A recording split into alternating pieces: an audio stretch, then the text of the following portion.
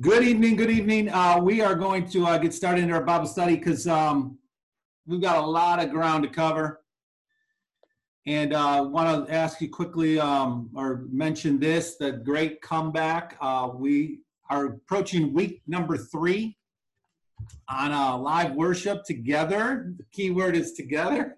So it's been very good, very safe, very fellowshipping at a distance is different, but so far it's been good. Preaching and worshiping and having communion separately together is a good thing. So just to let you know, as you think about your comeback, we'd love to have as many people as we can until we have to go to 2 services or something like that. All right, so tonight we're going to talk about this guy. His name is Hosea. He is the prophet of God, and we're gonna look at Hosea's writings, his book, him as a man. His name means salvation, and we're going to do a quick overview, a couple things about Hosea. Just one second. All right, let me cut that. He is a native of Israel. Hosea is. He spent his life calling God's people back to God. Lot going on. Kyle Yates says this about Hosea. He says about his character, Hosea was a quiet, pensive, affectionate, sensitive young man who surrendered his heart to preach when he became painfully conscious of the suffering love of Father God.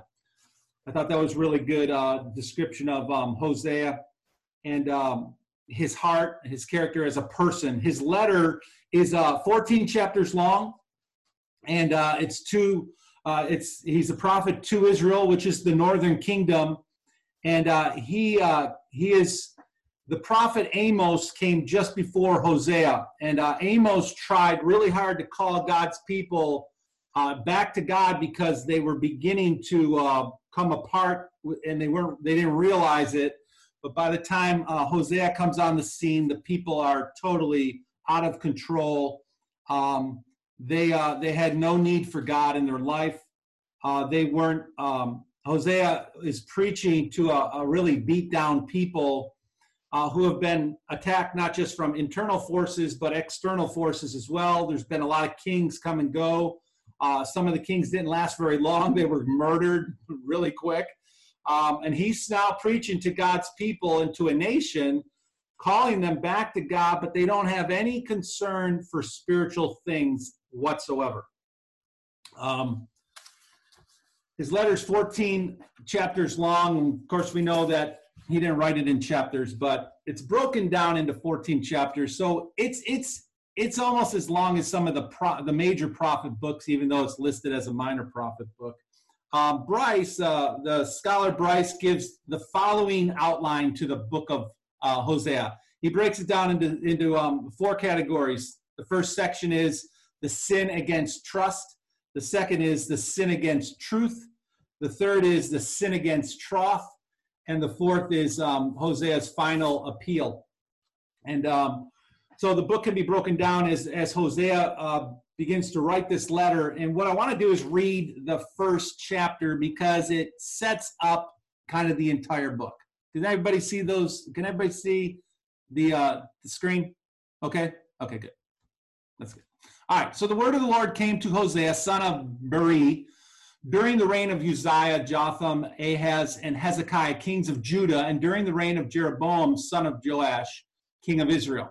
When the Lord began to speak through Hosea, the Lord said to him, "Go marry a promiscuous or a prostitute woman and have children with her, for like an adulterous wife, this land is guilty of unfaithfulness to the Lord." So right away, as we begin to read, we're not even 2 verses into his book, and he's already described kind of what's going to happen in this book and how it's going to unfold. And the condition of the people. Like an adulterous wife, his land is guilty of unfaithfulness to the Lord. That and the wife have a lot to do with what God's trying to do. Verse 3, so he married Gomer, daughter of Diblim, and she conceived and bore him a son. Then the Lord said to Hosea, call him Jezreel, because I will soon punish the house of Jehu for the massacre at Jezreel, and I will put an end to the kingdom of Israel. In that day, I will break Israel's bow in the valley of Jezreel. Just a side note here at the bottom, the blood of Jezreel was Jehu's bloody murder of Naboth, and how he persecuted and cut off not only God's servants, but even God's prophets. And you could read about that in the book of Kings, but that's the massacre at Jezreel. Verse 6, Gomer conceived and gave birth to a daughter. This is child number 2. Then the Lord said to Hosea, call her Lo Ruhamah, which means not loved, for I will no longer show love to Israel, that I should at all forgive them. Yet I will show love to Judah, and I will save them, not by bow, sword, or battle, or by horses or horsemen, but I, the Lord their God, will save them. After she had weaned Lo Ruhamah, Gomer had another son, and then the Lord said, call him Lo-Ammi, which means not my people, for you are not my people, and I am not your God. This is getting brutal as we go here. Verse 10, yet the Israelites will be like the sand on the seashore, that's a lot, which cannot be measured or counted. In the place where it was said to them, you are not my people, they will be called children of the living God. The people of Judah and the people of Israel will come together. They will appoint one leader and will come up out of the land, for great will be the day of Jezreel. All right, so that's chapter 1 of the book of Hosea. Kind of just gives us a really good idea of what's happening, what's going on, what God's up to, and then also this guy named Hosea. The place where it says, the place there in verse 10, possibly Palestine or the land of captivity. This place, when he says, in this place where it is said to be, you are not my people, you will become my people. But definitely he's talking about the land or the place of restoration, where God's people will end up as they become, again, his people. And I thought that's kind of cool how he says that and how that comes about. So we got Hosea marrying this woman, and her name is Gomer, and she is not a good person, okay? You know, God loves everybody, and we should too, but she's not a good person. She's an adulterous woman, already known. She's a prostitute. She's promiscuous, and she is the daughter of Diblaim. So that's kind of what we know about her, and she is going to be unfaithful to Hosea, and God calls him to marry her anyway and to have kids with her. Together they have these 3 children. Kind of just a quick summary of this, the kids. There's a boy, a girl, and a boy. Each child is going to represent an intensity, like this growing intensity of 2 things. One, the sin of God's people as they continue to rebel against God, and 2, the distance that they put between themselves and the Lord. The first here, so here's the 3 children. Here's a quick summary of the kids. Here you go. There's the family picture of the children. We have Jezreel, Lo Ruhamah, and Lo-Ammi, and each of their names mean a more intense movement away from God. The first one, because God says, I will soon punish the house of Jehu for the massacre at Jezreel. So that's Jezreel. We're going to name her that. So I don't know why you named your kids the way you named your kids. We kind of picked names out of a hat that sounded cool. Some people name them after other people, but these names, they've got some deep meaning, and most of it isn't very good. Poor Hosea, as he goes through his life with his wife, who is unfaithful, and then with his children, that every time he looks at them, he has to think about how Israel has wandered away from God, and they're a constant reminder of that. And it's not just for Hosea's sake, but it's what God is going through as God looks at his people.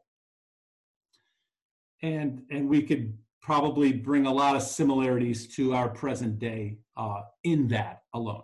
Just that thought. So they have these 3 children. They're tough names. They have deep meaning, mostly rejection, and it's a powerful message to Israel through the prophet Hosea. And so there's some great passages of Scripture, and I was going to spend a little more time, but I'm going to kind of move through this quickly. George L. Robinson suggests that the downfall of Israel, which is an important part of this whole thing, is that Israel slowly moved away from God. And that's usually what happens with people or with, a country, a nation. It doesn't happen overnight. It's a gradual, slowly moving away. And so he suggests these 7 steps of destruction that led to destruction. He goes, and these are the passages. Let me kind of give you an idea what these verses are talking about. But step number 1, the first movement away, he says, is a lack of knowledge.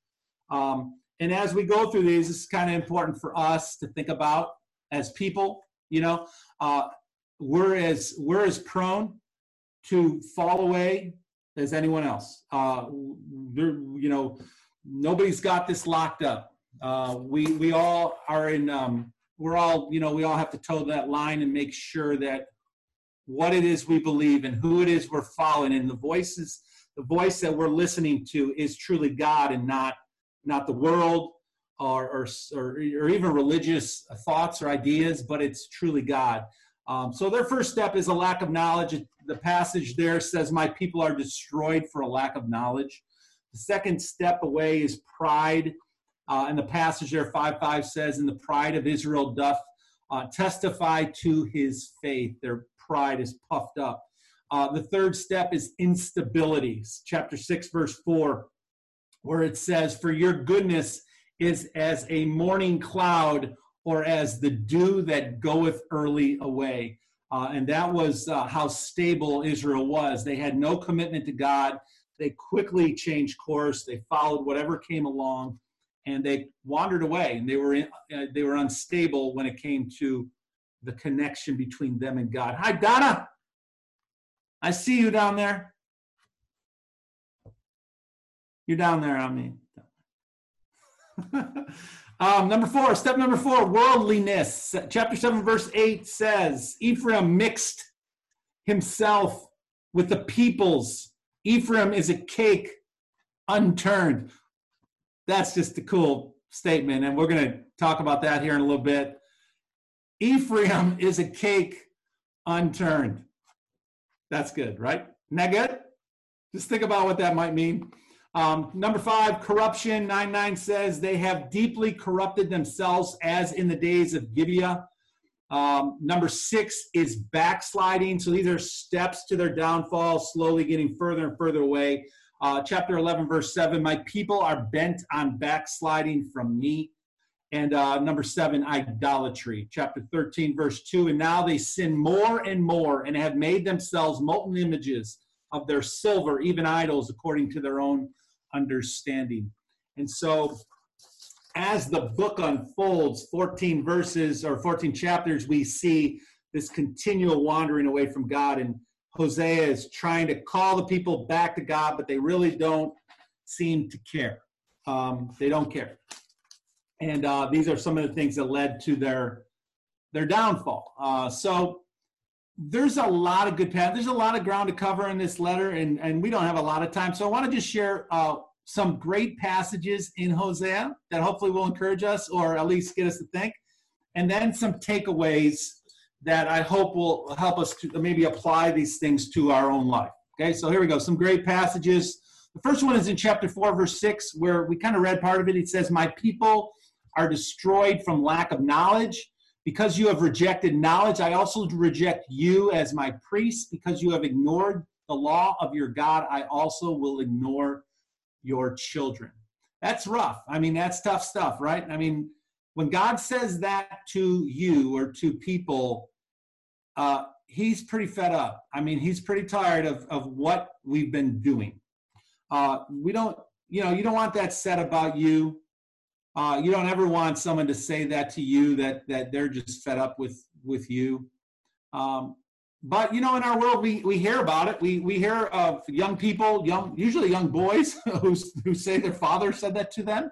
Like they disown them, you just see that kind of like, forget it, you're done, I'm done with you, get out, move out, kind of thing. And so we know what that's like to kind of come to that boiling point where you just have had enough. And that's where God is with these people. They just don't get it, and they're not going to get it. And they continue to reject and ignore the law of our God. And God says, well, that's fine. I'm going to ignore you then. We don't like that part of God, do we? We like the mushy, soft side of God that loves everyone. But this is the word of Hosea coming to us. Chapter 5, verse 6, it says, when they go with their flocks and herds to seek the Lord, they will not find him. He has withdrawn himself from them. So again, the idea that these people have gone too far. They have wandered away. They have ignored God. They have ignored his teachings. They are not obedient. They're rebellious, and they're going to go looking for God one day, and God says, you're not going to find me. I'm not going to be there for you. That's tough love right there, people. That's a lot of tough love that God has for us. And in the middle of this, so the underlying thing here is that God loves these people more than we'll ever know, but he also has to deal with their rebelliousness and their sin. And that puts God in a really tough spot when we do that. Chapter 6, verses 1 to 3, here's another great passage. It says, come, let us return to the Lord. He has torn us to pieces, but he will heal us. Okay, we got hope. He has injured us, but he will bind up our wounds. After 2 days, he will revive us. On the third day, he will restore us. That's a lot of hope right there. That we may live in his presence. Let us acknowledge the Lord. Let us press on to acknowledge him. As surely as sun rises, he will appear. He will come to us like the winter rains, like the spring rains that water the earth. Now that's refreshing. That's some cold rain right there. That's going to wake somebody up, we hope. And this is like Hosea's plea to the people. It's like, wake up. Let's return to the Lord, which is a good thing. Verse 1, he says, he has torn us. It's similar to the idea that he has torn us. He has torn us to pieces, but he will heal us. We see that in the scripture in other places, that kind of bouncing back from extreme to extreme when he says the Lord giveth and the Lord taketh.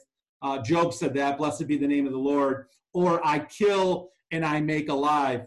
These are kind of like the language of poetry that shows these extreme places that either people are and God is, or God is with people. There's hope though here, because in verse 2 there's this kind of reference to the suffering of Christ and the foretelling in a way of the healing or the restoration that is to come one day. Maybe not with this generation, because like other generations, like Moses, as the people wandered in the wilderness and rebelled against God, and God said, that's fine, none of you are going into the promised land, you're all going to die here, and your kids are going to go, I'll wait. That's kind of what's happening with Israel at this time again and again and again. We know that happens over and over. So God's got plenty of time. He's not bound to our time. So, God will wait. I'll wait for another generation to come along that will honor me, and we'll go from there. We'll pick it up and go from there. But the hope that's out in front is that one day Christ will come and suffer for us, and healing and true restoration will happen. Chapter 7, verse 8, Ephraim mixes with the nations. Here's that passage. Ephraim is a flat loaf not turned over. Foreigners sap his strength, but he does not realize it. His hair is sprinkled with gray, but he does not notice. Israel's arrogance testifies against him, but despite all this, he does not return to the Lord, his God, or search for him. Ephraim is like a dove, easily deceived and senseless, now calling to Egypt, now turning to Assyria. So basically the idea is here, he's saying, you guys turn to everyone but the Lord. You're looking for your hope, and you're looking for your rescue, and you're looking for your power, and you're looking for all the answers into all the wrong places. Turn to the Lord. That's your only hope. And that's like, if that's not a good word for our present day, I don't know what is. That's the truth for us right now. The flat loaf. So flat loaf not turned over. When you bake a bread or whatever, if you don't turn it over, it's going to burn on one side. It's going to get black. You have to turn it over if you want it to cook evenly. And what he's saying here is they have mixed with the nations. They are like a cake that is burned and overcooked on one side and unfit to eat on the other. Cool statement, cool saying. Another great passage in Hosea chapter 11, verse 1-3. When Israel was a child, I loved him. And out of Egypt, I called my son. But the more they were called, the more they went away from me. They sacrificed to the Baals and they burned incense to images. It was I who taught Ephraim to walk, taking him by the arms, but they did not realize it was I who healed them. And again, just more, we're coming to the end of the letter, and he's still shaking his head in disgust and unbelief that these people just will not turn to the one who has always been there for him or for them. And that's a truth for us as well. Chapter 14, verse 4, the last chapter. But I have been the Lord your God ever since you came out of Egypt. You shall acknowledge no God but me, no Savior except me. I love that's what the Lord says to us in the midst of everything. Like, I am God. I am God, and that's never going to change. Get your act together or you're going to get left out in the cold. This is it. It's like God saying, like, this is the way that it is. And if you don't like it, that's sad, but there is no other way. I'm not going to lower the standards simply because you don't want to obey me. And that's tough love from Hosea we see, and it's really tough love that we see from God saying, look, acknowledge me, put no God before me. It's kind of a reference back to the commandments that things have not changed. It's still the same. So those are some really good passages in the book of Hosea. And there's some other ones, but I couldn't do them all. We'd be here for 3 hours. You wouldn't want that. So some takeaways here as we kind of wrap this up. Some takeaways from the book of Hosea. And you may have some as well. But here we go. Takeaway number 1. God often calls his people to do unbelievable things. So he calls Hosea to marry a prostitute, and knowingly, not by accident. And I don't know. That says a lot about God and you as an individual. Can you imagine Hosea going to his buddies and saying, I think I'm going to marry Gomer. She's pretty, she's good looking. And all your buddies saying, are you out of your mind? She's a prostitute. Are you nuts? She's never going to be faithful to you. And, sometimes God calls us to do things that nobody else is ever going to understand. And I say, do it anyway. In fact, there's a good song out about that, do it anyway. Just because people don't think it makes sense doesn't mean God isn't calling you to do it. So I say, follow the call of God no matter what anyone thinks, and stand for the truth of what the Lord has to say through you and to you. And like Hosea, that whole generation had to scratch their head wondering, what is this prophet doing, marrying this woman? And look at the name, how he named his children. His whole life is a mess. And yet in the middle of it all, God is making this humongous statement to the world and to us and to that generation, even though they didn't understand it. And Hosea understood it and God understood it. They're probably the only two that did. But that's good enough. That's all that matters, right? That's all that matters, is that we're obedient to God, even if no one else thinks it's a wise idea. Number 2, when disillusion, decay, and death are all around you, preach the word. Just keep sharing the truth. That's our job as believers, right? As Christians, just share the truth. David Capps, how you doing, buddy? Just keep sharing the truth. That's what we're supposed to do, right? That's it. That's all we do. Just share the word. just be another arrow pointing people to God. Everybody isn't going to understand your methods sometimes, or your means, or how you go about it, but just keep doing it. Just keep doing it. And along with that, you're not going to get it all right. Okay. But better to fail forward than to fail for not doing anything at all, right? Number 3, internal destruction is far greater than external forces. And so we see in Israel, there's a lot of external forces come up against them. Assyria, other nations have taken over, beat them down, dragged them off. But you know what? Internally, that destruction is greater than the exterior or the external, because things that come from within come from a much deeper place. And so guard your own heart. You know, that's a message to us to guard our own mind and our own heart, what we're putting in our life. It's also a message for all of us to be careful not to be part of an internal deteriorating of what God is trying to do, that we're not dying from within. Like sometimes we look at our country and it seems like nobody's going to come in here and destroy us. We're just going to end up self-destructing. If we destruct at all, it's going to be because we do it from within. That's seems to be a pretty clear truth for us today too. Number 4, sin of every kind is essentially unfaithfulness. And that's because we see, in Israel, they're doing all kinds of crazy things and rebelling and sinning against God and just moving away from God and just worshiping idols and all kinds of stuff. But in the end, every sin is basically unfaithfulness to God. So whether it's our sin or their sin, we're all kind of guilty.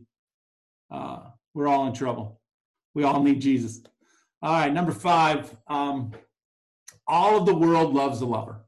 So, this is kind of a love story. They could make a good movie about, the prophet Hosea who falls in love with Gomer, the prostitute, and how nice, and they have children.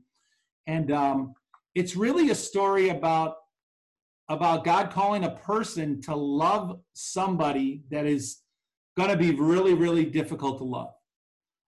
This person is going to be unfaithful to you. You're going to have children, and we're going to name them according to the nation, not what you want, but according to the nation and their attitude toward God and their unfaithfulness to the Lord himself. And you're going to be like this object lesson to the nation. And it's not going to be fun. In fact, the only good part about it, Hosea, is that I love you.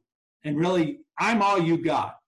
We got each other, and that's all you're going to have, because everything else in your world is going to be a mess.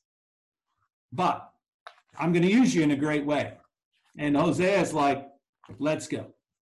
I'm not sure that too many people today would want to, jump into Hosea's shoes and say, I'll do that here. I'll live that life, which is pretty crazy. So all the world loves a lover, and Hosea surely is a lover, and God is a lover of Hosea. So kind of what the whole book is pointing to is this extreme love that God has. Like, there's so much in the letter that is like about the people's sin, but underneath all of it is this extreme love that God has for them, that he even gives them the time of day, that he continues to be there for them, even though they continue to wander away and not care about the things of God at all. I mean, God's love is like relentless for these people.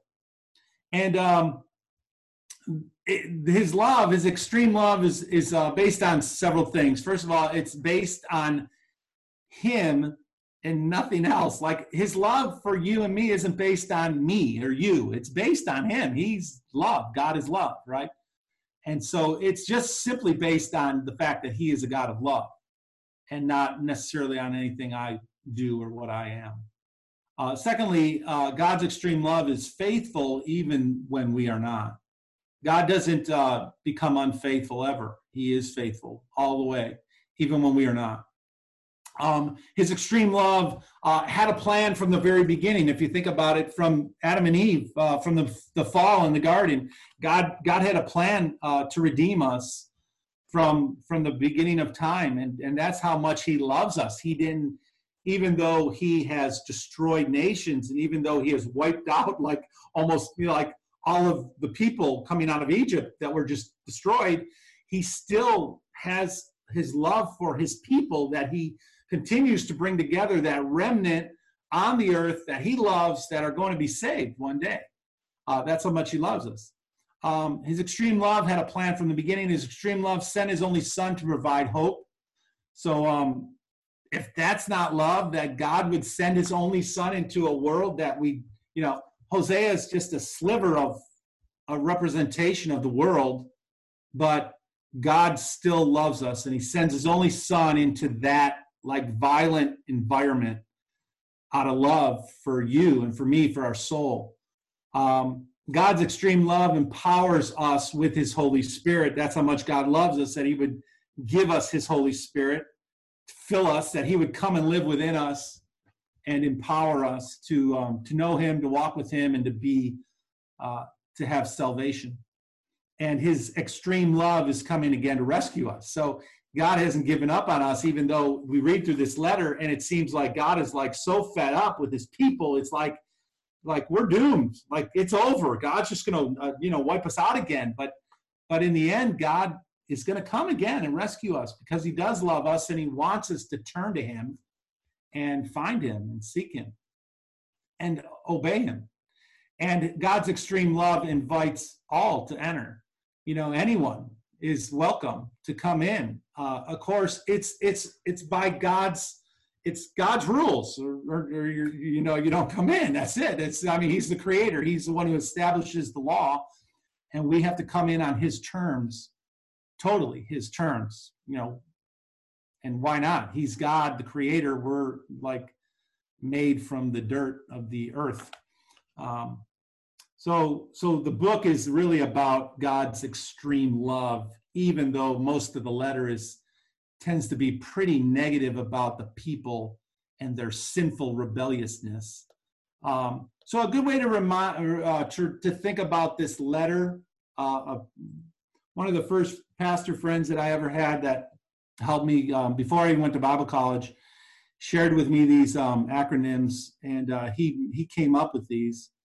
And Hosea, a good way to remember what the book of Hosea is about, is helping others see the evil of apostasy. Because that's what the letter's about, is people, God's people who have wandered away, they've rejected God. And Hosea's main mission was to help them realize their sin and turn back to God. Well, that's an overview of the book of Hosea. And I think there's a lot of good things in there that apply to us today, that we could easily take right now and put into our life. And hopefully there's been a few things that were shared that you might can do that with.